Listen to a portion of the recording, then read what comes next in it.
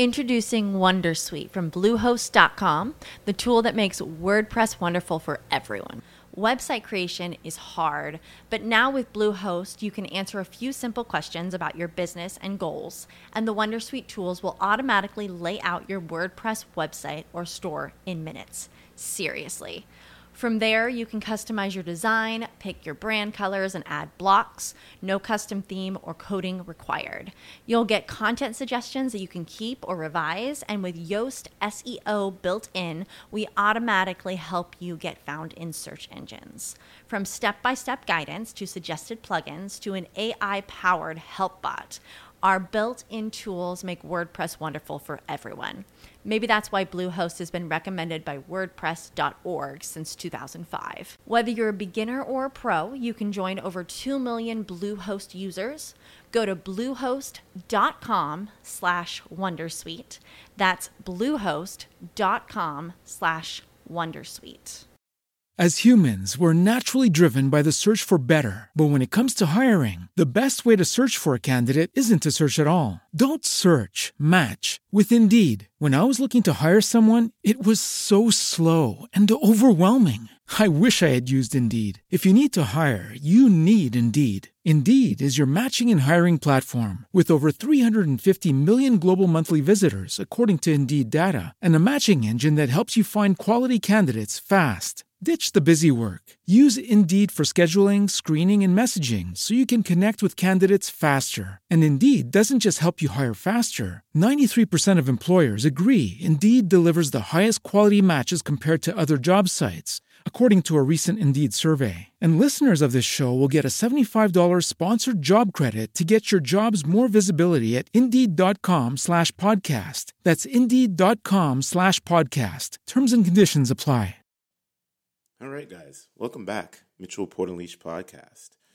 And we have a very special guest all the way from Toronto, Ontario, Canada. She's an actress, writer, producer, Miss Rebecca Mishkin. How's it going? It's going great. How are you? I'm good. How is the current climate in Toronto going on right now? It's interesting. I think certainly the pandemic has shifted everything for everyone everywhere. Mm-hmm.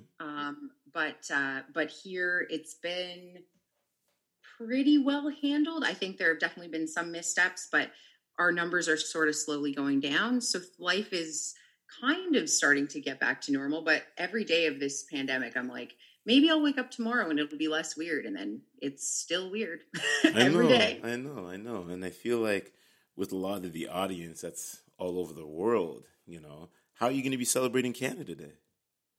Oh, man. I am having dinner with my dad. That's good. He invited me over for a barbecue. So we're going to hang out outside, socially distanced. But no big plans. What about you? Nothing planned right now, but just probably more work, more creating, because you're a creator yourself too, so that's the joys of what we do, as you're being an actress, writer, producer and things. And, me having a podcast and things like that. So it's a good way to collaborate and be able to bring on, guests and connect all over the world and all that good stuff. So exciting. So tell the audience and the listeners a little bit about yourself and your journey and how you got involved into filmmaking. Yeah, so I'm Toronto born and raised. I grew up in this city, which I'm sure you can tell because I just dropped the second T, Toronto. Classic. And I actually started out as a professional dancer. I started dancing when I was like 3 or 4. I begged my parents to enroll me in pre-primary ballet. And from there, when I think I was about 13 or 14 when I got my first agent. And the reason I got an agent was really just to get dance gigs. And then around the same age, I took an acting workshop and I got the bug, as they say, or that classic, just fell in love as soon as I really had exposure to acting. And it just kind of grew from there. I kept professionally dancing, but I actually tore 70% of my ACL ligament in my knee while I was rehearsing for a big show around, I think I was 18 or 19. And so that was kind of the end of my professional dance career. But that was sort of okay because, and I still dance just for exercise and to work out, just for fun.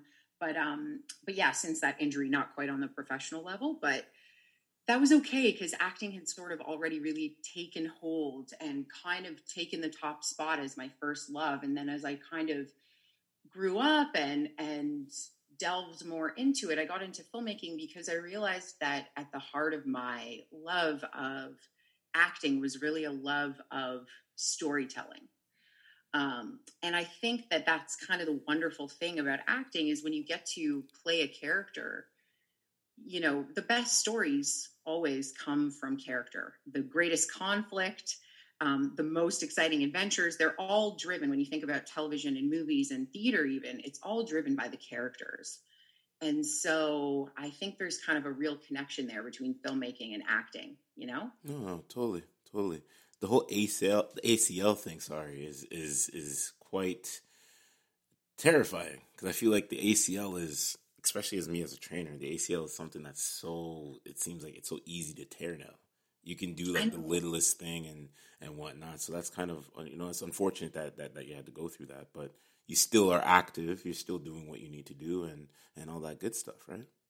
Yeah. And I mean, the crazy thing about I got so lucky because when I injured it used to be that they would immediately do surgery on it if it was, I think, more than like mine was 70% torn. I think they would always do surgery in previous years. But I got lucky because when it happened, they'd sort of decided not to do surgery on it, or at least not immediately, that they would put you through some rehabilitation and physio before resorting to surgery. And I'm so thankful because most people that had surgery on their ACL, they just never fully recover. Like the injury itself that like is done by the surgery is problematic, I think. So I worked really hard in physio to recover, but I did. I mean, almost fully. Like it rarely bothers me now. Oh, that's good. That's good. Most important thing. But now you are, doing all the right things as a writer, producer, and an actress, which comes into my next question. You created the series Night Owl. What's the series all about? Oh man, yeah. So I actually made this series. It was my master's thesis project, if you can believe it. So I did a 1-year master's at Ryerson University. And my plan, while I was doing my master's in media production, was basically just to write scripts while I was there. And then I got there and I was like, man, this is such an opportunity. There's incredible camera equipment. And I got to make something. And I had this idea for a show that was based on my time when I first moved to LA. And when I moved there, I was super young and I didn't really know anyone. And I was there for work. But yeah, I was super lonely and I was living by myself in this like tiny studio apartment. And I guess just as a result of being totally bored and anxious, I couldn't sleep. And I would just want to go for a walk to like clear my head, but you can't really just go for a walk as like a young woman in the middle of LA at like 1 or 2 or 3 in the morning.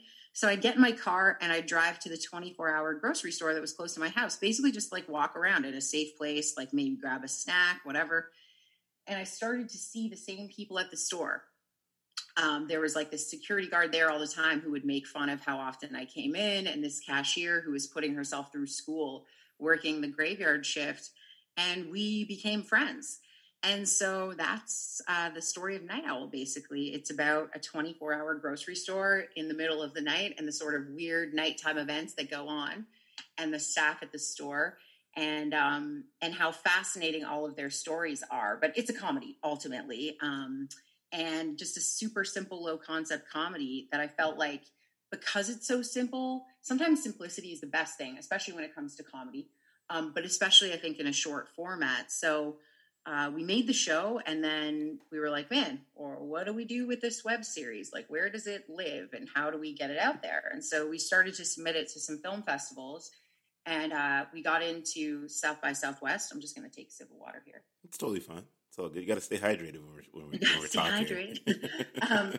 So it got into South by Southwest and had its world premiere there, and that was in 2018. And then we did a year and a half festival run after that, and it got into a number of other film festivals, and we got some really good reviews, and a lot of our screenings, or both our screenings at South by actually sold out, which was so cool and so beyond my expectations.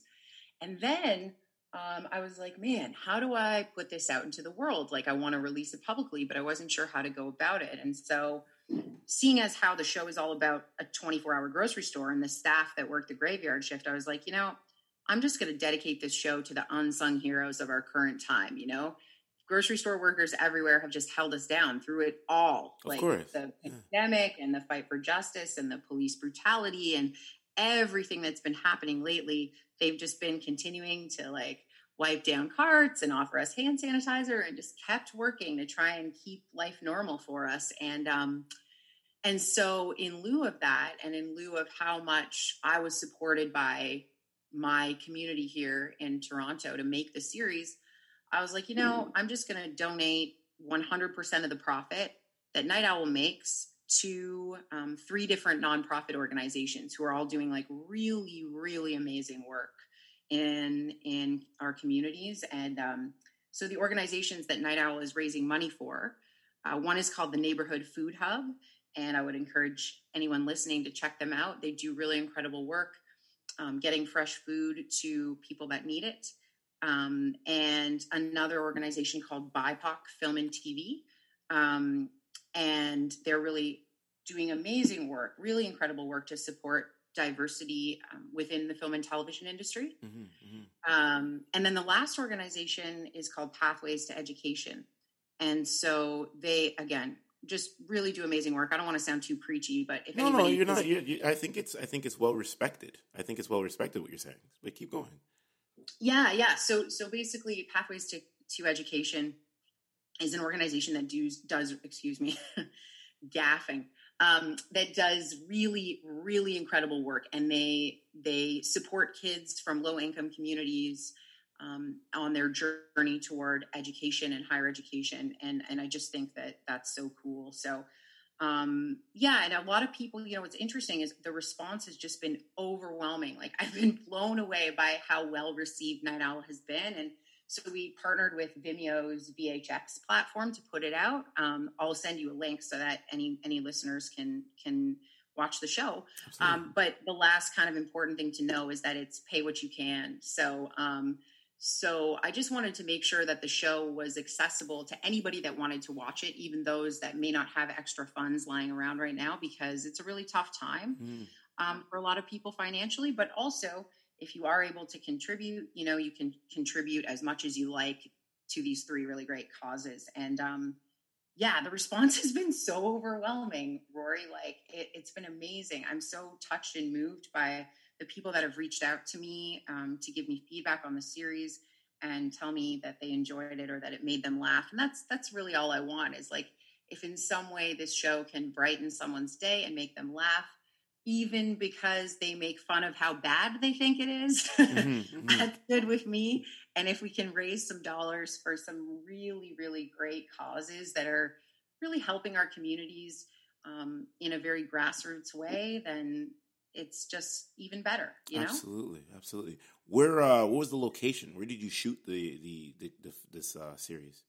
Oh man, I love to brag about the location. So for anyone who is Toronto local or who is listening to this and planning on coming to Toronto, we shot Night Owl at one of the coolest grocery stores in the whole city. It's called Fiesta Farms, and it's right at Christie and Bloor, just a little bit north of Bloor on Christie. Okay. And it's an independently owned grocery store, and they are just amazing. I mean, shopping there is so cool. If they don't have something that you want and you find their manager, you just tell them, hey, I want cherry Coca-Cola, and I can't find it on the shelves. He's like, cool, I'll have it ordered. It'll be here by next week. So they're just the best. And we're so supportive of us shooting Night Owl there. We had to shoot nights. We actually shot it in the middle of the night, which is funny because the show itself takes place in the middle of the night. But we did that so that we didn't have to like interrupt their regular store hours. No, it totally makes sense. So so maybe this could be an exclusive here for the show, for the Mitchell Report Unleashed. Are we going to be seeing another series come out? Are we going to go like series 2, series 3, so on, or is you thinking maybe that was like a one-time thing? I mean, I definitely don't think it's a one-time thing. There's endless possibilities in terms of where the show could go. And I think really the audience response will dictate whether we do seasons 2 or 3 or beyond, or potentially turn it into a half-hour series. And so far, I mean, it's really quite something, because when you're a creator, you know, you make something and you hope and pray that it's going to connect with people and that Absolutely. They're going to get it. But, you know, it's so hard to tell when you're actually in the nitty gritty, like you're in the thick of it and you're like, man, like, is this going to work? I hope so. Are people going to like it? Are they going to think it's good? So to have, you know, to only be out for a couple of days and have received the response that we received is just so cool. Like I'm very humbled by it. And actually, you know what, the only criticism that I've received so far is from a few people who've been like, what are you doing? Like, why the hell would you donate 100% of your profits? Like, that seems so crazy. Like, why are you doing that? And which is not the criticism that I expected to receive. I thought I would just receive criticism about people saying they hated the show or like getting trolled by the internet or some such way. But I mean, my response to that is really just that, like, I don't think anybody that makes a web series sets out for it to be like their get rich quick scheme or something. Like, that's not why you make it. And, you know, of course we want to break even and make our money back and stuff. But in terms of actually turning a profit, you know, I think it's way more important just at this moment when things seem to have hit a fever pitch in the world in terms of a lot of changes that we need to make.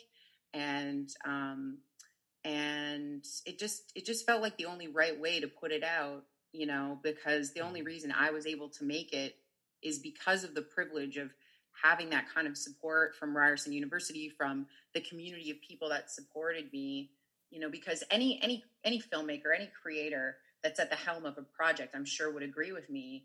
You know, it takes a village. Like, you never, ever, ever make a film or a show as a one-man band. Exactly. You know, it's always a collaborative effort, and you're only as strong as your weakest link. So absolutely, I think that's really why it was important to me to just be like, you know, I'm sure making money would be great, but guess what? It's not the most important thing right now.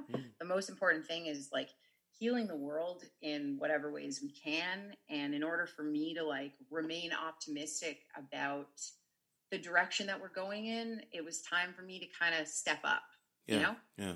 And I appreciate that with you too, you know, as somebody that we're both creators, and we were saying this before we even hit record and things like that, is I noticed that I think a lot of our people that view our content, right? They have the philosophy that, oh, we're making, you know, money hand over fist, and that, you know, it's all about this and it's all about that. But something that I can take from you is that you created a project that you gave away all your proceeds to, and there's nothing wrong with that. It shows the quality of the person, and I think that's the character and something that a lot of people can resonate with, you know, that's viewing the short film, the short series there. You know, they have the ability to really connect and say, hey, look, listen, she's just not into it for the money. She's actually into it for the right reasons, you know, giving the content, and people can view it because the money's going to come later. I'm pretty sure you're going to get, you know, if you look at how you manifest things, you know, Hollywood might come knocking on your door, and, you know, that's when you get that big check coming to you, you know? Exactly. Yeah. I mean, a couple of things just in response to what you were saying. The first thing is really, I would love to take credit and say it makes me a good person, but really it did just feel like it was the right thing to do. But, you know, and to anybody listening that was cast or crew on Night Owl, it is 100% of profit, not proceeds. So we do have, like, you know, musicians that we were able to afford to put their music in the show because of deferrals. So we still will break even and make sure that everybody gets paid. I promise. Yeah, of course. No, I get it. No, I swear to all cast and crew, anybody that had a deferral, you will get paid. But once we do kind of make back that money, it's just exactly what you said, right? It's about, right now, hey, and making money is super important. We've all got to be able to eat and support ourselves and put 100%. A roof over our heads. It is nothing to be scoffed at. But I also just think that, giving back isn't just about, like, obviously there's different scales that you can go about that. Someone like Bill Gates, is able to donate on a scale and size that's like surreal, I think, to a lot of us, because I think the notion of being a billionaire is surreal. Yeah. But it's not just the Bill Gateses of the world or the Warren Buffetts that are contributing to these great causes. It's also like every single dollar counts, so the individual person who's paying, $6 to watch Night Owl or whatever, those numbers add up. And I think the more of us that kind of take that ownership over what we can do to give back and how we can actually affect positive change is pretty important. And this just felt like the best way that I could do that on a little bit of a larger scale, but while also offering something to people. So it just felt like the best thing that I could do beyond just kind of like donating to causes that I think are great individually. I was like, I can kind of like rally the power of my collective community to hopefully give back a little bit. And so far it's really worked out so well. So, but also I think that, anything that makes us laugh right now is super valuable. Exactly. So 100%. I hope the show makes people laugh.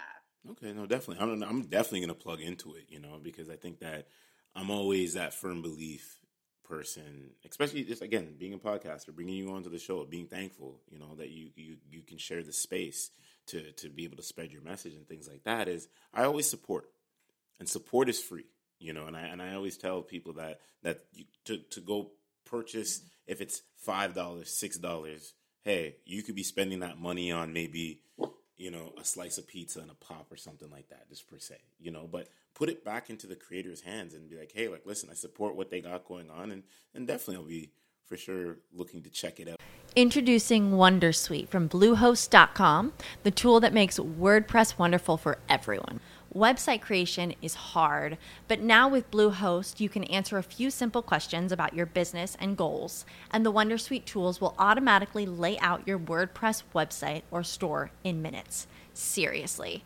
From there, you can customize your design, pick your brand colors, and add blocks. No custom theme or coding required. You'll get content suggestions that you can keep or revise, and with Yoast SEO built in, we automatically help you get found in search engines.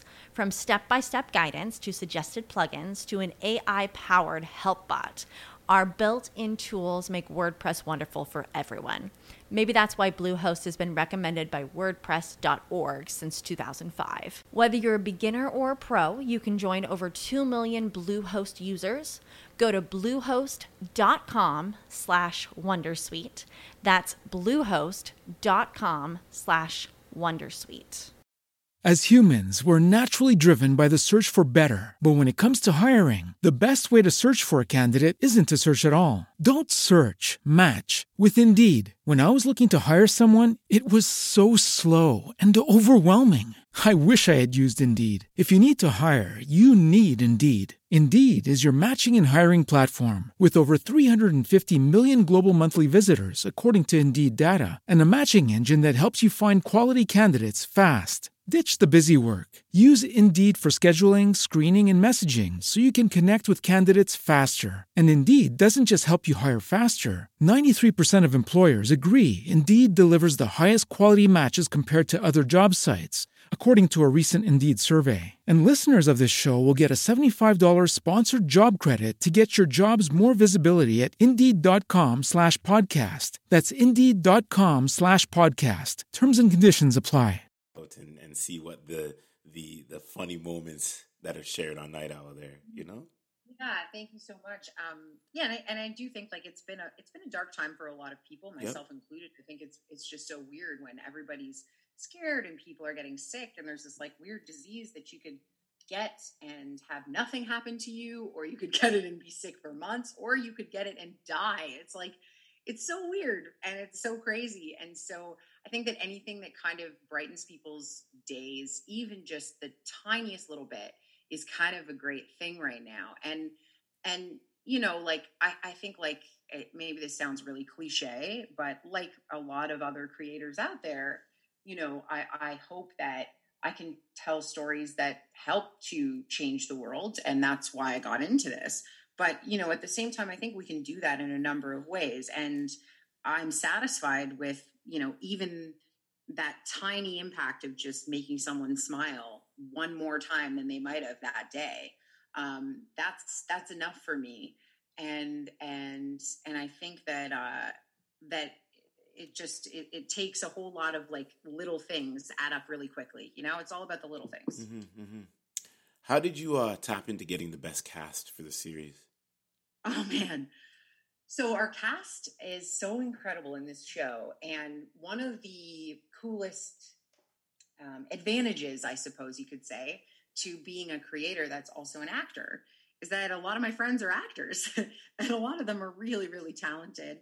And we just got so lucky. So I'd love to take all the credit, but the truth really is that we just lucked out in terms of our cast because they exceeded expectations on every level. So a couple of names that people might recognize that star in the series. So Jesse Camacho, also a Canadian actor who is has a series regular part on Lock and Key. If anybody watched Lock and Key on Netflix. I haven't got a chance to watch it yet, but, you know, Jesse Camacho actually was on the podcast episode 212, and we had a good little conversation there.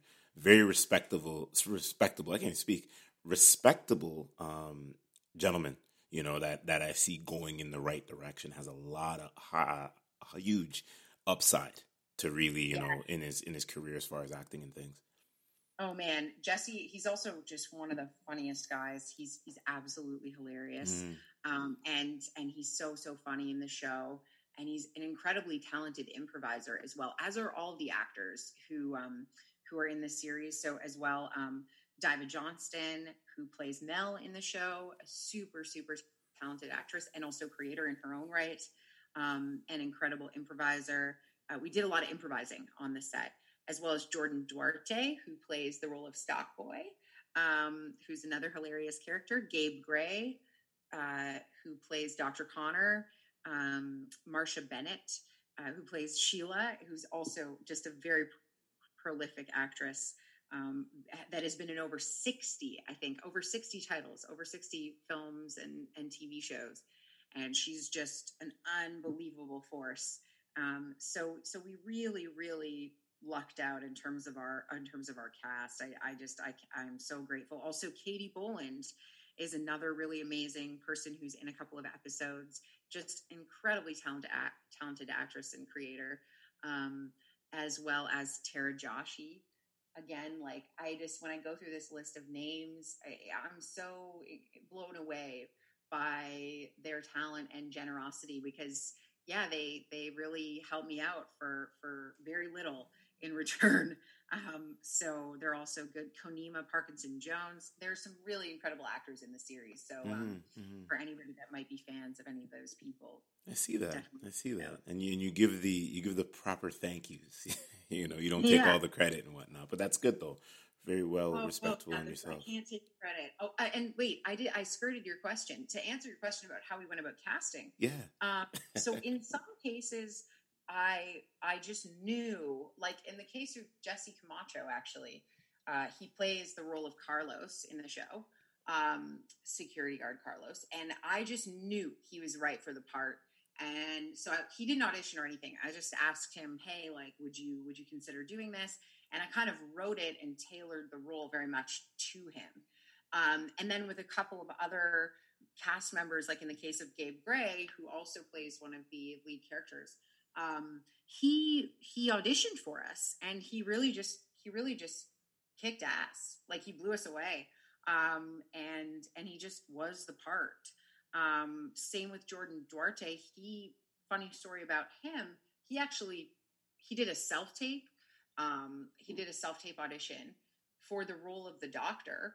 And when I watched the tape, I was like, he's not right for the part of the doctor, but he is perfect for this other series regular role.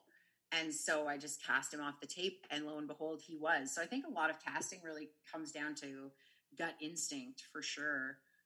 But also in my case, I just got very lucky because I know so many talented people that were willing to do me a favor, essentially. That's good. No, but that's good. That's good. You give yourself a pat on the back for that, because you don't know. Night Owl could be something bigger coming, for 2021, 2022, and so on, You just have to. I think really like the lesson for me, like what I learned from casting that show is that really like you're only as strong as your friendships and your relationships, and I think that applies certainly in my profession very much so, and in my industry for sure. But I think that applies kind of more broadly. Like we're really only as strong as the people who surround us, Mm-hmm. No, totally. Now let's talk about you for a bit, because not only did you create a series, you're an actress yourself. What are some noteworthy films that you've been in and that were some of the best parts that you feel like you've created your work from also too? Oh man, yeah, I've been pretty lucky. Although I would say really I'd be shocked if anybody knew anything that I was in. Although recently I am in season 3 of Kim's Convenience. If you look close, you can catch me in an episode of Kim's in season 3. And I mean, that was an experience that I hold super close to my heart, just because everyone on that show is such a generous person. Like, just to give you an idea, when you come on a series to do like a guest spot or to do a role where you're just in one episode, you never really know what you're going to get, like from an acting perspective, because you're really the new kid on the block, right? So you're coming in and the regular cast has been there for, in the case of Kim's, 3 seasons worth of episodes, right? And so it can kind of be a weird experience where you're like, oh God, I feel like the new kid at school. Like, this is so weird. And I had the absolute opposite experience on Kim's Convenience. Every single member of the cast who I worked with and had scenes with was just so lovely and so generous and so funny. And actually a project came out of that. Ben Boschman, who is a guy that plays Gerald on Kim's Convenience, he and I had all my scenes were with Ben, and so I actually sent him Night Owl, and he really loved it. I sent him early cuts because this was over a year ago, and then he sent me a feature script that he's really passionate about, that he wants to produce, and so we're collaborating on that. So a lot of the time, jobs come from other jobs, and it's just so cool when you have an experience like that where you can connect with people, and then like you never know what can happen, No, absolutely. So, yeah. You're gonna say something? Oh no, you go for it. All right. It's all good. You can ask questions too if you want. Yeah, so you're a recipient of a Netflix Diverse Voices Award. What was your biggest takeaways on that accomplishment? Oh man, that was a super interesting experience. That was really awesome. I'm so grateful that I got to be a part of it. So basically, Netflix created this program called the Netflix Diverse Voices program at Banff World Media Festival. And for those people who don't know what Banff is, it's kind of like TIFF or a big film festival like TIFF or Cannes or Sundance, but it's television focused. So it's actually called the Banff World Media Festival, but it mainly focuses on television, or that's been my experience. But it was the first time I went to the festival, which takes place in Banff, Alberta, which is not too shabby of a location. They've got absolutely stunning mountains.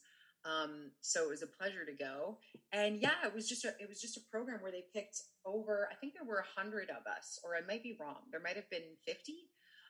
And it was just an experience to get to go to this festival, the Banff World Media Festival, which is usually, I think it's quite expensive to buy a pass. So Netflix subsidizing the costs of all of us participating, and just young creators, all of varying diverse backgrounds in many different ways, not just in terms of like race, color, creed, religion, but also gender, also able-bodiedness, like all kinds of diversity across the board, which I think is cool. And I just got to pitch to networks and producers, and also just to take part in all of their talks and workshops. And it was really amazing. I got to say, some of the standout conversations that I got to participate in and talks that I got to attend. Paul Feig did an amazing talk. Paul Feig is the director of Bridesmaids and the creator of Freaks and Geeks. He did the reboot of Ghostbusters. So huge talent and a big heavyweight in the film and television industry. And I was so surprised and impressed by like how candid he was, as well as actually Bill Hader, hilarious actor. A lot of people know him from his work on SNL. Yeah. What's that? No, I said yeah. Oh yeah, Bill Hader. Yeah, he was in he was in the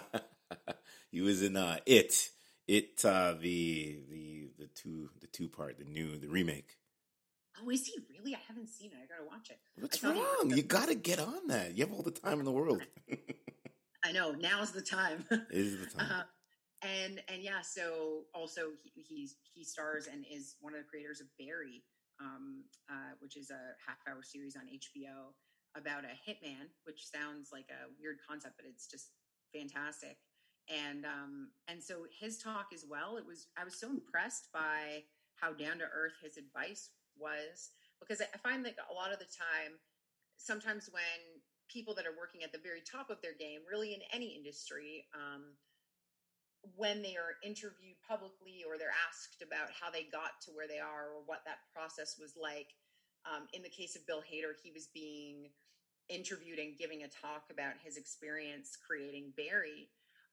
Sometimes you'll get a lot of platitudes, or people will like skirt the question, or it's not even like they're deliberately skirting the question. It's just like they don't want to get into the nitty gritty of it.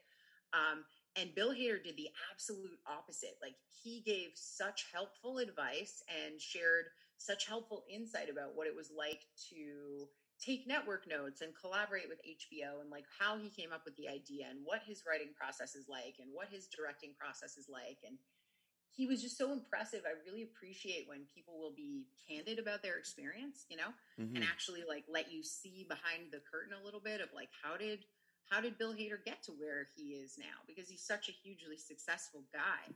And so I learned that Bill Hader actually has always aspired to be a director and a creator, and that acting was not his main goal, which I never knew. He sort of got into acting like accidentally, which is so funny because he's so good at it, right? No, definitely he is. Yeah, he's hilarious. But finally, with the creation of Barry, like, he's been able to get into directing and creating, which is cool. So with you, and especially in the times that we're in, because like I feel like when you look at 2020, I feel like it's I always say this old cliche thing, it's time to put it in rice. I think that 2020, there's going to be maybe some high parts that are to come out. I know, everybody's talking about sports coming back.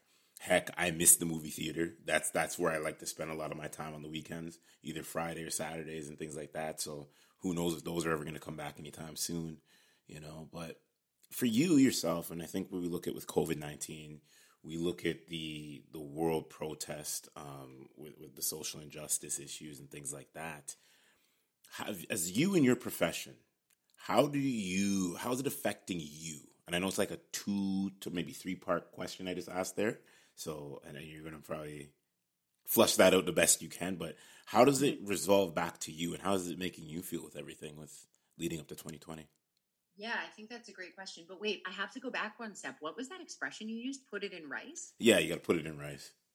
What does that mean? So, okay, I'm going to sell myself here. It's, say for instance, in my past life at one point in time, I used to work for Apple. And a lot of people, when their phones or their devices ever get wet, they put it in rice. They put it in the bag of rice, so the rice can take all the moisture from the device, even though you're still going to have the long-term effect of water corrosion that's going to exploit your device over time. So, yeah, a little fun talking point there for the listeners. I love that. Put it in rice. I'm gonna use that expression now. Yeah, you know what? Hey, you better put it in one of your scripts for one of your actors or actresses. Yeah. Now you'll know. Everyone will know where I stole it from. Unquote, Rory Mitchell. Yeah. So okay, that is a big question. Lots to unpack there. I mean, I feel a number of different ways that are kind of conflicting about all that's been happening lately. I mean, the first thing that I feel from a personal perspective is really grateful to be Canadian. Yep. But then at the same time, I think that our attitudes as Canadians are like, we like to think that we're like, oh, well, like at least we don't have those problems here when we see the stuff going on in the States. And I think that that's not a good attitude. You know, we do have issues with systemic racism and interpersonal racism that absolutely need some major acknowledgement. And I really hope that this moment in history is going to spark a lot of positive change, both in Canada and in the US and all over the world. You know, like I was so blown away. I think it was The Daily Show or a clip of Trevor Noah, and he was like showing this beautiful mural that was painted in George Floyd's honor that was like in Syria, you know, like this is a global, this is affecting people all over the world. But then at the same time, you know, I'm very nervous. I'm very nervous that people in general are becoming very polarized, particularly in the States, that the right is getting further and further right, and the left is getting further and further left, and that in the course of that happening, that people are less and less able to have conversations with one another. Why do you think that? I'm not trying to, I should say this too, I'm not trying to put you on the spot. There's not an agenda behind this. I think it's just with the current climate. Why do I think that means they can't have conversations? Well, I just think that when people are so polarized that they can't listen to one another, that they feel like so alienated by the other side of the equation, or I say in quotes, if you could see me, in quotes, other, you know, that the other opinion, the one that differs from theirs, is like so far away from what they think or feel that they just can't understand it at all, right? Exactly. Then it's very hard to have people resolve issues, because really, like, just like from a philosophical standpoint, one of the only ways, the peaceful means that we have to create solution and resolution and come up with positive solutions that are actually going to shift the conversation and deal with the underlying issues, you know. But we can't, the only means we have to do that is conversation, right? 100%, absolutely. If we can't peacefully talk to each other, like, how do we progress? Yeah. And so I think, like, specifically just in the States, like the extreme polarization of that's going on there politically, I just hope that they can come back to having conversations, because it's like, when people get so polarized, how do you have the right conversations? Yeah. You know, and how do you make them understand the issue, or what is at the heart of helping them to understand the issue? Like, for example, one thing that would be like a very, or an issue that's contentious in the States where people are so polarized would be like the Second Amendment, gun control, right? Where you have some people that are so convinced that of their right to bear arms or whatever, that they can't have the conversation about getting rid of like really, really dangerous weapons that are really not necessary in public life, Exactly. Exactly. or in normal life. Like, why do we need to have assault rifles? Like, why do we need? Introducing Wondersuite from Bluehost.com, the tool that makes WordPress wonderful for everyone. Website creation is hard, but now with Bluehost, you can answer a few simple questions about your business and goals, and the Wondersuite tools will automatically lay out your WordPress website or store in minutes. Seriously. From there, you can customize your design, pick your brand colors, and add blocks. No custom theme or coding required. You'll get content suggestions that you can keep or revise, and with Yoast SEO built in, we automatically help you get found in search engines. From step-by-step guidance to suggested plugins to an AI-powered help bot, our built-in tools make WordPress wonderful for everyone. Maybe that's why Bluehost has been recommended by WordPress.org since 2005. Whether you're a beginner or a pro, you can join over 2 million Bluehost users. Go to bluehost.com/wondersuite. That's bluehost.com/wondersuite. As humans, we're naturally driven by the search for better. But when it comes to hiring, the best way to search for a candidate isn't to search at all. Don't search, match with Indeed. When I was looking to hire someone, it was so slow and overwhelming. I wish I had used Indeed. If you need to hire, you need Indeed. Indeed is your matching and hiring platform with over 350 million global monthly visitors, according to Indeed data, and a matching engine that helps you find quality candidates fast. Ditch the busy work. Use Indeed for scheduling, screening, and messaging so you can connect with candidates faster. And Indeed doesn't just help you hire faster. 93% of employers agree Indeed delivers the highest quality matches compared to other job sites, according to a recent Indeed survey. And listeners of this show will get a $75 sponsored job credit to get your jobs more visibility at Indeed.com/podcast. That's Indeed.com/podcast. Terms and conditions apply. Like, that seems really unreasonable when, like, for example, in the US, like, the number of school shootings is like just off the charts, right? It's obviously connected to them having this Second Amendment right that has allowed people to own guns like nowhere else on earth, basically. Like, I can't think of another country that has gun ownership policies like they do in the States. So that would be like an example, not to get too deep or bore people with, No, but I think for the current climate, I think these are the conversations now. Like, even as I'll kind of piggyback off a lot of things you said. It's like, even as a podcaster myself, I think that these conversations like this need to happen between, two level-headed people that are both going to be able to understand, not necessarily challenge each other about what the other person is saying, but to build the content around, so when people are listening, they can see best of both worlds. They can see both sides. You know what I mean? Because a lot of the points that you just made is, I agree. I agree to a lot of them, especially with the gun control in the U.S. and stuff like that. And they need to really revise that law, because I think that once you can do that, you can eradicate a lot of the other issues that are going on.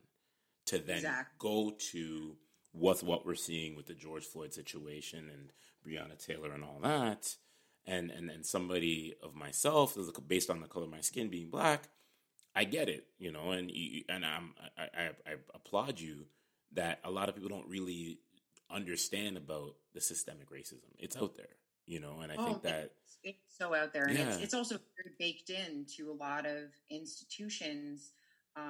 It's so deeply embedded that we really do need to, and this is what I mean by having the right conversations, like that if we're going to be able to address these issues, that we actually have to acknowledge, we have to agree on some things, right? Mm-hmm. And so we have to agree, for example, to address, say, a problem like systemic racism. We all have to agree, and when I say we, I mean, speaking in reference to, say, George Floyd, I really mean not me, I guess, because I'm not American. I really mean, like, Americans as a society, they have to agree that there is a problem, that a problem does exist, right? And the majority has to agree that, yep, a problem does exist, and we need to, with systemic racism, and we need to address it collectively, and we need to research what those solutions could possibly be and figure out what the best one is. But that's why the polarization of people's views scares me so much, right? Is because the answer is so rarely ever cut and dry. It's so rarely ever black or white. And I mean that with no pun intended. It's often shades of gray. And to come up with nuanced solutions. And I do think that's what we need to do in order to address very complex problems. We need more than just simple solutions, but we got to have conversations to make that happen. Like when I see what's going on in the States, I'm like, how do we actually get in the mind of a person who harbors deeply racist beliefs? How do we actually go about changing their mind? In the case of police, it's like, if there are racist cops out there, which we know there are, how do we heal that? How do we actually change their minds? And I guess that's the question for me that's really paramount to resolving this issue, is like, how do we actually get to the bottom of their prejudice, of their discriminatory behavior, and prevent it before it starts? But in order to do that, how do we? I don't know. It's just very because when I see this, to me, it is so incredibly senseless to judge a person based on the color of their skin. Like, it just doesn't make any sense, right? Like, we all bleed the same color. By that, I don't mean that's not, I hope that doesn't get misinterpreted as like I don't see color kind of thing. I don't mean that. But I just mean like the amount we all have in common so far outweighs what we don't. And that main thing being that we are all human beings, No, exactly. But it's like, how do we actually get into the mind of someone who may harbor genuinely racist beliefs, and even worse, may harbor racist beliefs and then be in a position of power, like be a police officer? How do we get into their minds I think and actually change their minds? I think with that situation, I think what you have to do and what you have to consider, and there's many different talking points I think that, we can come from with this, is maybe have a psychological test. Maybe have, we have lie detector tests for bad criminals. Why not have that and restructure how it takes you, 6 months to basically get a gun and a badge in the United States of America, but in Canada it takes longer. You know what I mean? Yeah, so, I think a huge issue in the States, and I think in Canada as well, is police training and a lack of police training. Exactly. And certainly a lack of police training when it comes to things like dealing with people with mental health issues. And that is glaringly obvious. But at the same time, I feel like it's such a different conversation. Like for example, just not to harp on this, but just to go back to the Second Amendment thing, where it's like having the conversation of defunding the police in the States, where that is a very different conversation than the one that we would have about it in Canada, because in the States, the population is armed to the teeth, they're armed. And I'm laughing not because I think it's funny, but because it's just very absurd, even just to say those words, right? But it's the reality. Whereas in Canada, I think it's a little bit of it's a different conversation. It arguably is an easier conversation to have in terms of the idea of defunding the police, or what that might mean, or how we might better deploy people that actually have a specialty in something like addiction or mental health. Yeah. To work with police officers. And I think working with them would be super helpful, in training them, or in leading calls where, there is a person with a mental health issue or with an addiction issue or what have you. But I do think that, this is nothing new, but the conversations are being had. And I think that's so important. And I think having representations of diversity in leadership positions like not just purely in numbers. And I think that that's a big thing in the film and television industry. You know, it's not just about like having diversity in the PAs that are hired. You know, it's about having diversity in leadership positions as well, so that we see people like network executives or producers or directors or owners of production companies or owners of distribution companies, that are in real positions of power to make change, and that those people represent diversity. Exactly. You say it's so well said. And I think that, another thing that to kind of piggyback off your argument is, maybe when they do these interview processes is put people or put divisions of different males and females of different ethnicities in front of, just to see, because when you do a psychological test, just to see the bite back that you will get. Because I think if somebody is truly racist, it's going to show. You can't hide that. They're going to get uncomfortable. You know what I mean? They're going to get uncomfortable just by who's sitting in front of them. And they're going to, their body language is going to change. And I think that's kind of how you'll be able to really understand, what we're dealing with, because it's a problem, and it's like, I even look at some of the content that I'm seeing now, like everything's being documented now. Everything is being recorded. Like, you can't get away from it, and people are just rolling the cameras on their phone to really produce and say, hey, listen, guys, it's out here and it's real. And you know what? We're going to continue to keep doing this until there's a change, But I think, and I think with what a lot that we see going on, and something that, we're both here from Canada, and I've been seeing this a lot, where a lot of people are saying a lot of this protest movement, a lot of the Black Lives Matter or BLM is a political stance. It's political for November when it comes up. That's what this is all about. It's about getting more people of different ethnicities, Black, whoever, to go out there and vote and be able to have their voice and their say in change in the communities and the presidency and things like that. And it's quite, for me, it's quite where I say is, why are we making this about politics now? It was never about that. And I feel like where a lot of people get just confusion is, once one person hears one thing, they want to run towards that. It's like, well, okay, if it's political, that means this is all political. And I see it on social media, and especially just like of the person that I am and how I have to engage in social media, and some of the conversations I don't get into because it really just doesn't even make sense, because you can't, it's like having a debate between apples and oranges. Yes, they're fruit, but they're two different things. Exactly.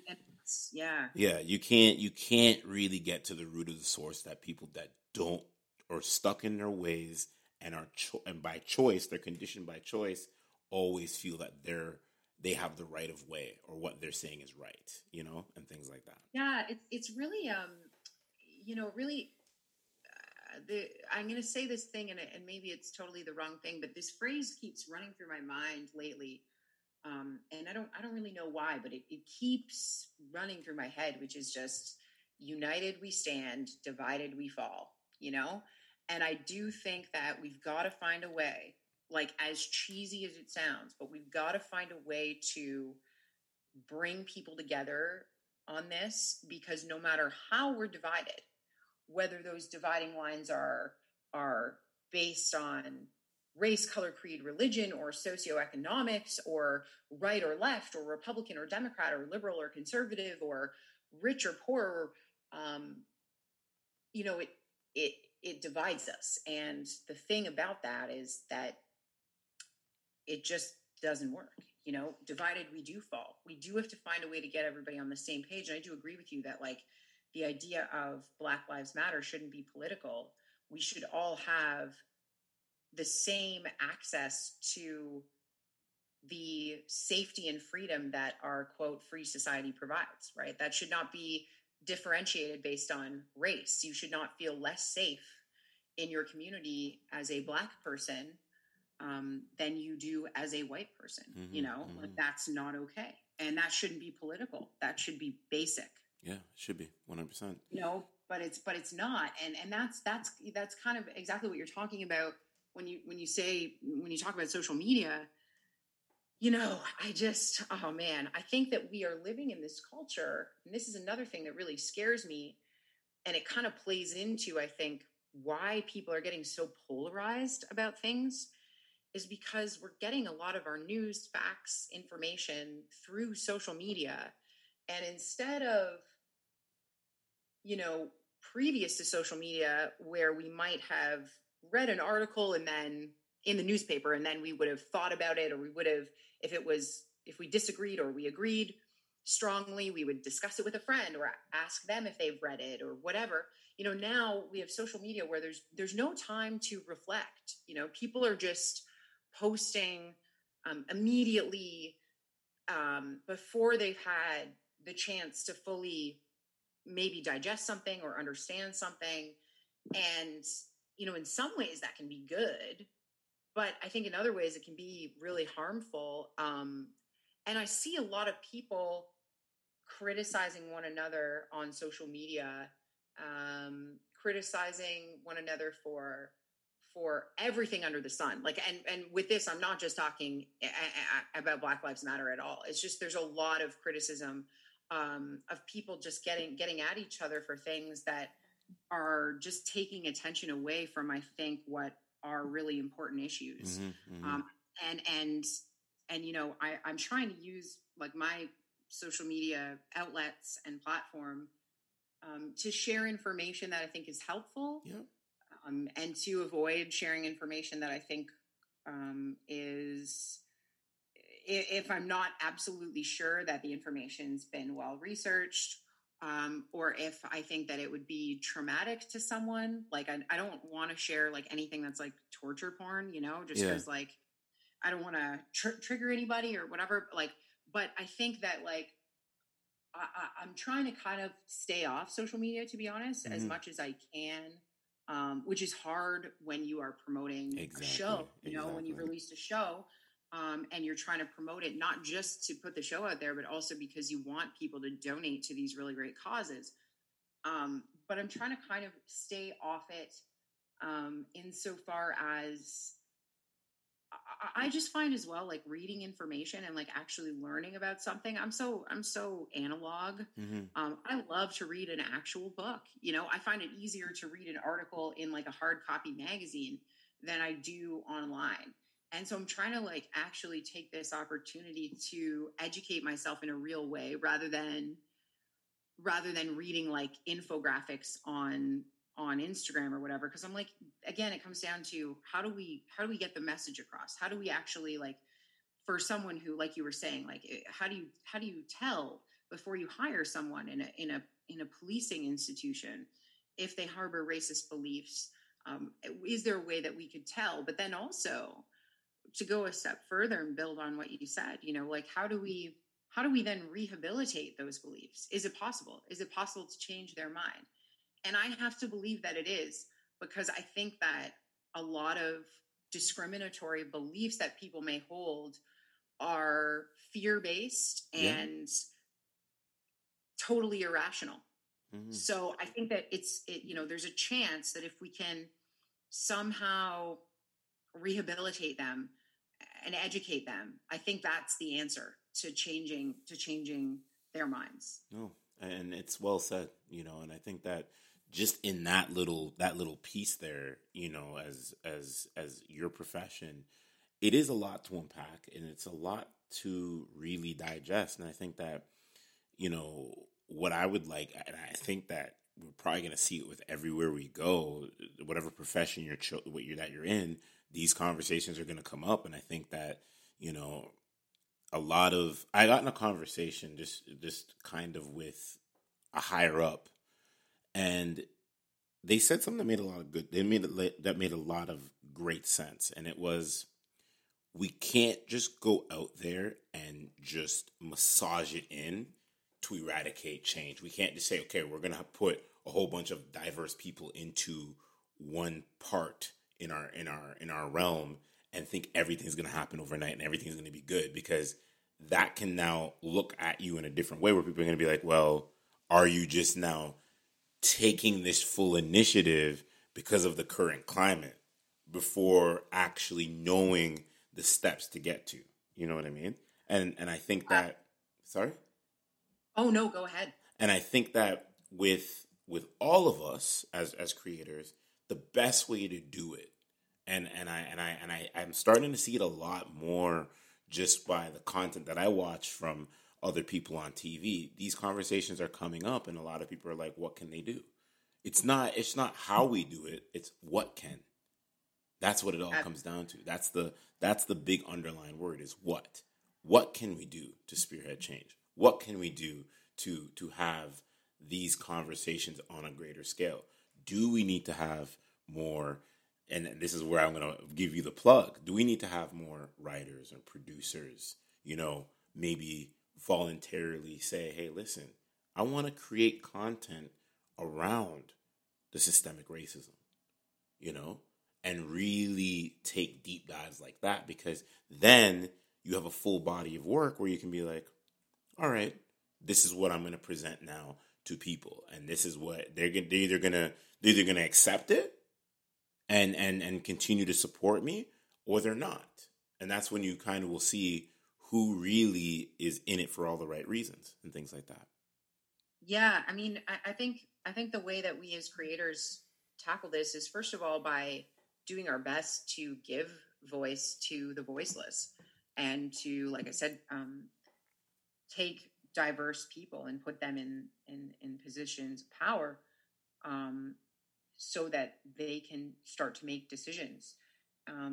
Because the film and television industry, not like a lot of other industries, is very monolithic, right? Mm-hmm. There are a lot of really powerful people who get to make decisions about what it is that we watch and what it is that we see and what gets created, right? What shows get greenlit or what movies get greenlit. But I do think that I'm very positive. I'm actually very optimistic about us in the film and television industry being on track to get there, because we are starting to see that change happen. And I think that there are a lot of people in our industry who are in positions of leadership that can help to lead the charge. But yeah, it's also like, what can we do on the level of the stories we tell? Absolutely. Introducing Wondersuite from Bluehost.com, the tool that makes WordPress wonderful for everyone. Website creation is hard, but now with Bluehost, you can answer a few simple questions about your business and goals, and the Wondersuite tools will automatically lay out your WordPress website or store in minutes. Seriously. From there, you can customize your design, pick your brand colors, and add blocks. No custom theme or coding required. You'll get content suggestions that you can keep or revise, and with Yoast SEO built in, we automatically help you get found in search engines. From step-by-step guidance to suggested plugins to an AI-powered help bot, our built-in tools make WordPress wonderful for everyone. Maybe that's why Bluehost has been recommended by WordPress.org since 2005. Whether you're a beginner or a pro, you can join over 2 million Bluehost users. Go to bluehost.com/wondersuite. That's bluehost.com/wondersuite. As humans, we're naturally driven by the search for better. But when it comes to hiring, the best way to search for a candidate isn't to search at all. Don't search, match with Indeed. When I was looking to hire someone, it was so slow and overwhelming. I wish I had used Indeed. If you need to hire, you need Indeed. Indeed is your matching and hiring platform with over 350 million global monthly visitors, according to Indeed data, and a matching engine that helps you find quality candidates fast. Ditch the busy work. Use Indeed for scheduling, screening, and messaging so you can connect with candidates faster. And Indeed doesn't just help you hire faster. 93% of employers agree Indeed delivers the highest quality matches compared to other job sites, according to a recent Indeed survey. And listeners of this show will get a $75 sponsored job credit to get your jobs more visibility at Indeed.com/podcast. That's Indeed.com/podcast. Terms and conditions apply. I always think of one of my favorite movies is Zootopia, the animated film. For those who haven't seen it, have you seen Zootopia? No, I have not. I haven't got a chance to. Oh man, it's awesome! It's awesome. But one of the coolest thing, I mean, it's a movie for kids, right? It's an animated movie, but it's an allegory for racism and police brutality in America. And I think what's so amazing and incredible and inspiring to me about Zootopia is that, you know, you can imagine that movie that parents are going to put on to like babysit their kids right now, let's say in the pandemic, when parents are working from home and they're just trying to get some peace and quiet so they can get their work done or send that email, and they put their kids in front of Zootopia. You know, maybe there's a parent out there who puts Zootopia on, and that parent, maybe they harbor some kind of discriminatory beliefs or racist beliefs. But when they sit their kid down in front of that movie, their kid is learning a lesson that they might not otherwise be taught from that parent, you know? And if our art can break through like that, and if we can use kind of if we can use lies to tell the truth, and by that I mean just using our made up stories to tell universal truths and to teach, then that's a very powerful thing. Mm-hmm. And I think that's why that's certainly why I got into this business and why I'm so passionate about what I do. And that's what keeps me going in those dark moments, is just knowing that there is an opportunity to tell stories that can teach someone without making them feel like they're being taught, you know, just by entertaining them. And I think that's the key, is how do you wrap up a really powerful message? Let's say it is about systemic racism or police brutality, the way Zootopia is. How do you wrap that up in a bow that on the outside just looks like a really entertaining movie, but underneath that and underscoring it is this very powerful message and lesson that teaches you so stealthily that you don't even realize you're learning a lesson. Exactly. And I think with a lot of movies that we watch, there's always a hidden message behind it. And it may not be in front of your face, but that's the reason why I'm a big fan of thrillers, because thrillers make you think. It's not about the scary parts and the jump scares and things like that, but a lot of it are really teachable aspects that portray back to life, you know? And Get Out. Yeah. And that's, Get Out. Yeah. Jordan Peele's Get Out. I mean, it's such an incredible film. Yeah. That can kind of go hand in hand with a lot of what's somewhat kind of going on in the world a little bit with the division and things like that. Absolutely. Yeah. So I just hope that on the whole, we can all use our whatever position or platform that we can either create or have existing already, to make positive changes.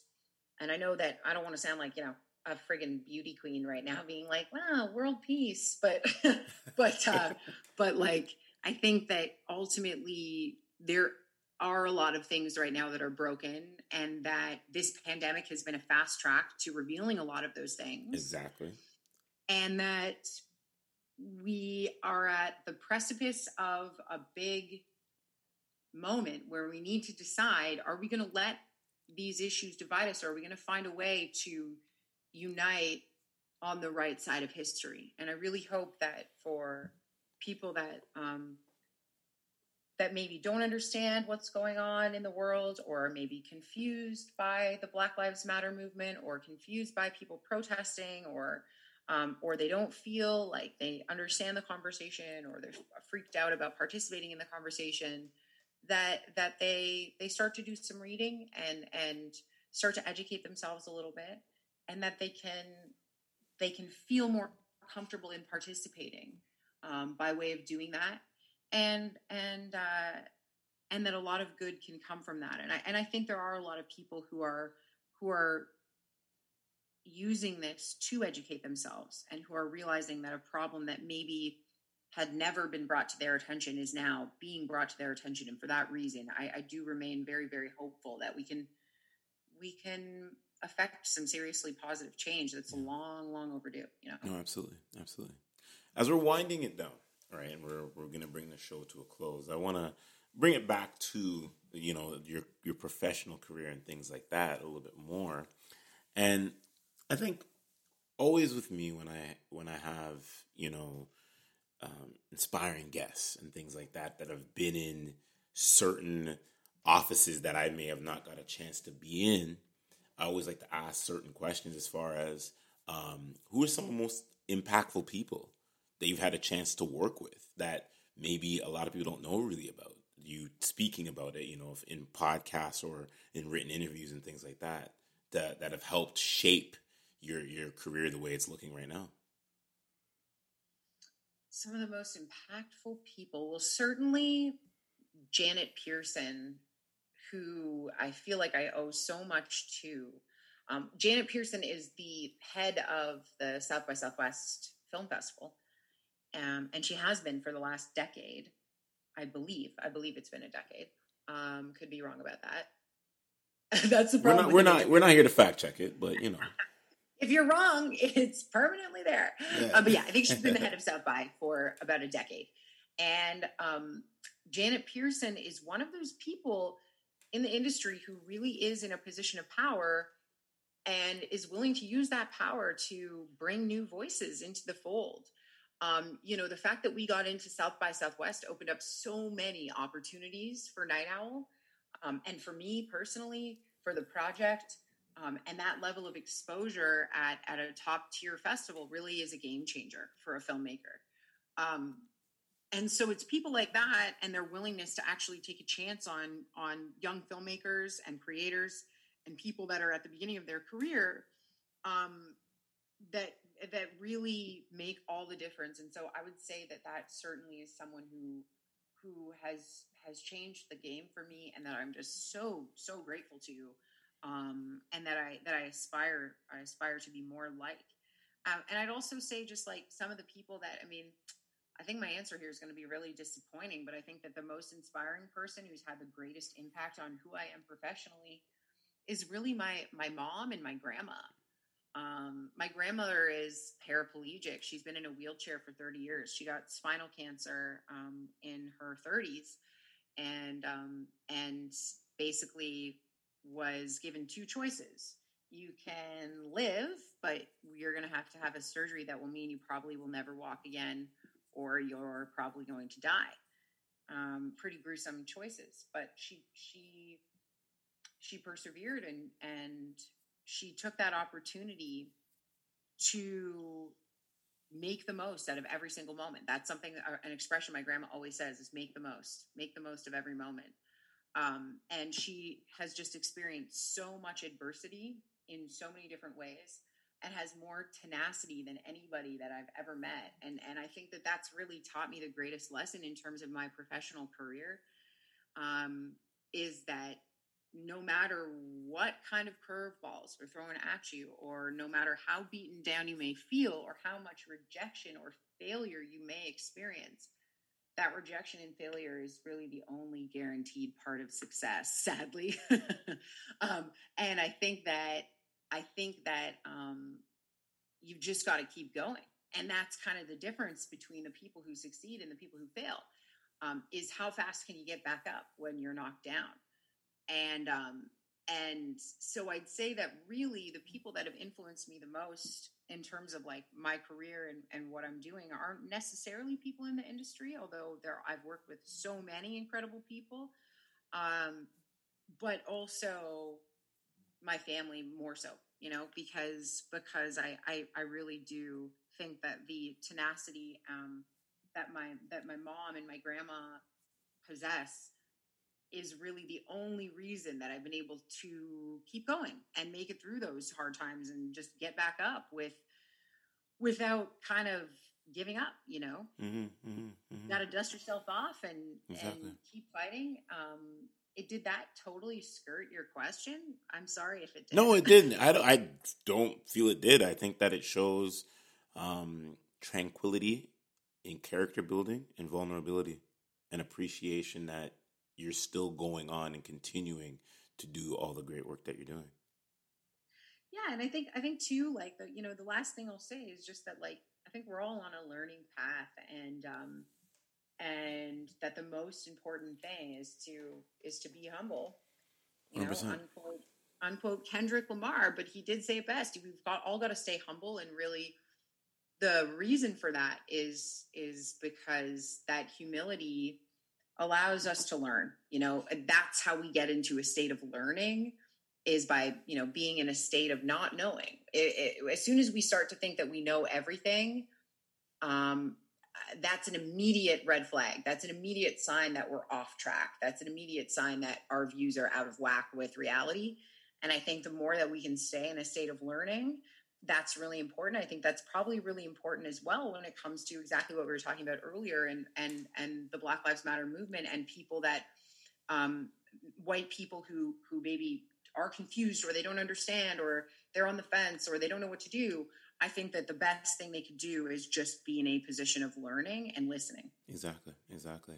And I think one last question that I have to give to the creator yourself to make you kind of close the show out on a more fun note. Also, not saying that I'm saying we had fun, but there's a lot. Like, I feel like there's so much that was really talked about. And again, I appreciate your time for coming on the show. Of course.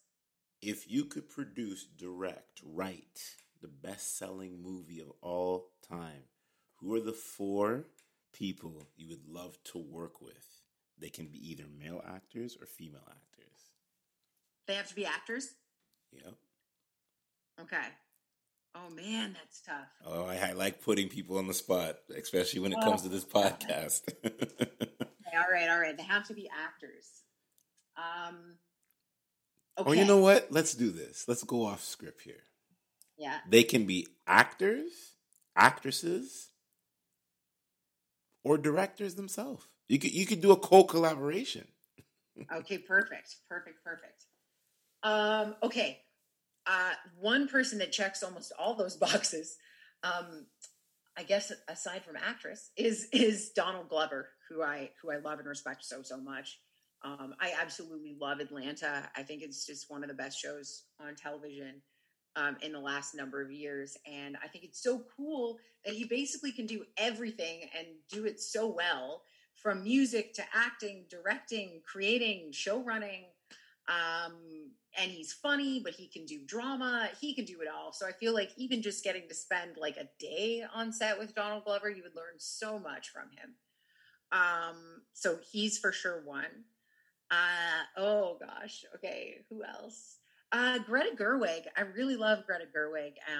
I loved Little Women. I, started reading that book when I was 7 or 8 years old, and I've read it many times since. So I definitely loved her rendition of Little Women, and I really respect Greta Gerwig, and the work that she's doing.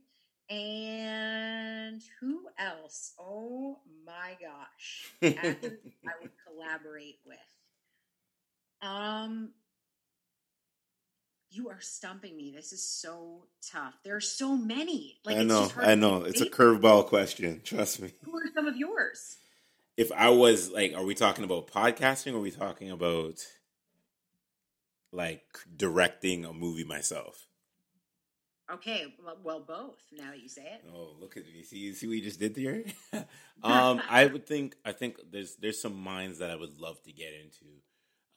One being Denzel Washington. That's just a remarkable actor. That's great at all facets. I would say Denzel Washington, Johnny Depp, Al Pacino, Robert De Niro. Those are conversations I would love to get into, because those guys have heavy hitters. Heavy.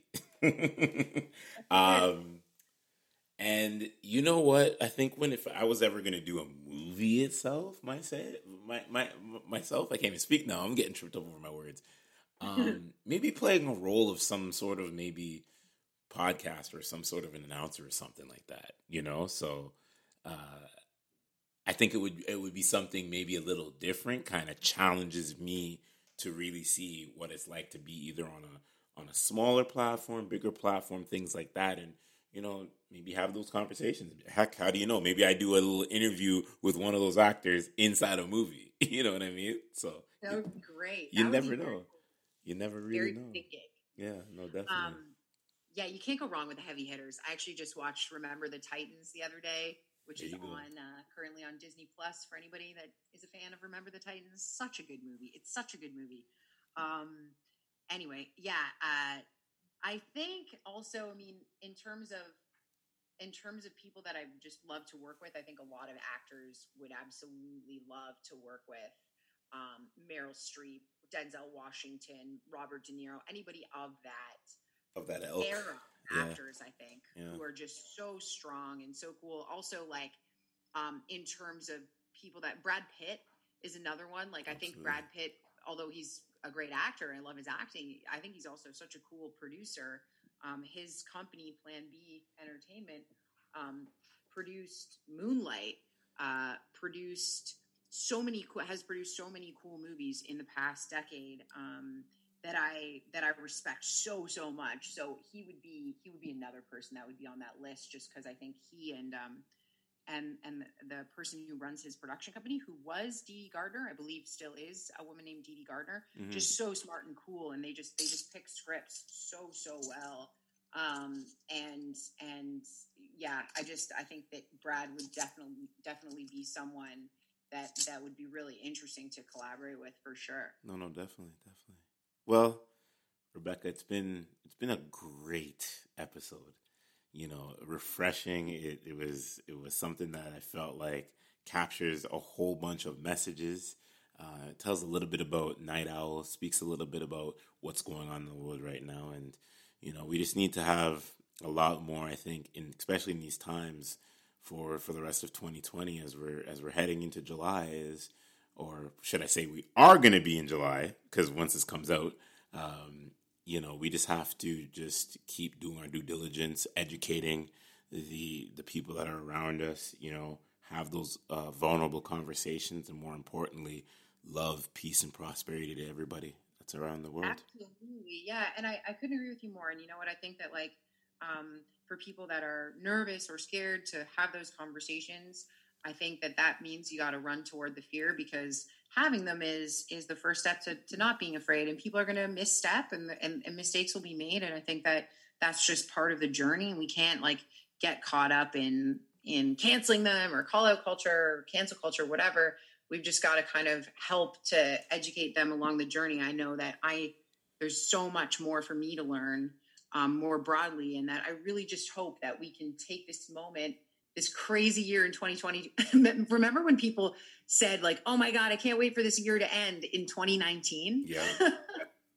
Lol to that. 2020 takes the cake. Yeah. In terms of crazy years. 2020 has been something. I've never experienced this. I don't think anybody has experienced anything like this, especially on the rapid pace of just how this year kicked off. But like I said, that's another topic for another day. I always found it strange, just even how the year ended and how we transitioned and went into 2020. It felt like it was just going to be a long year. But yeah.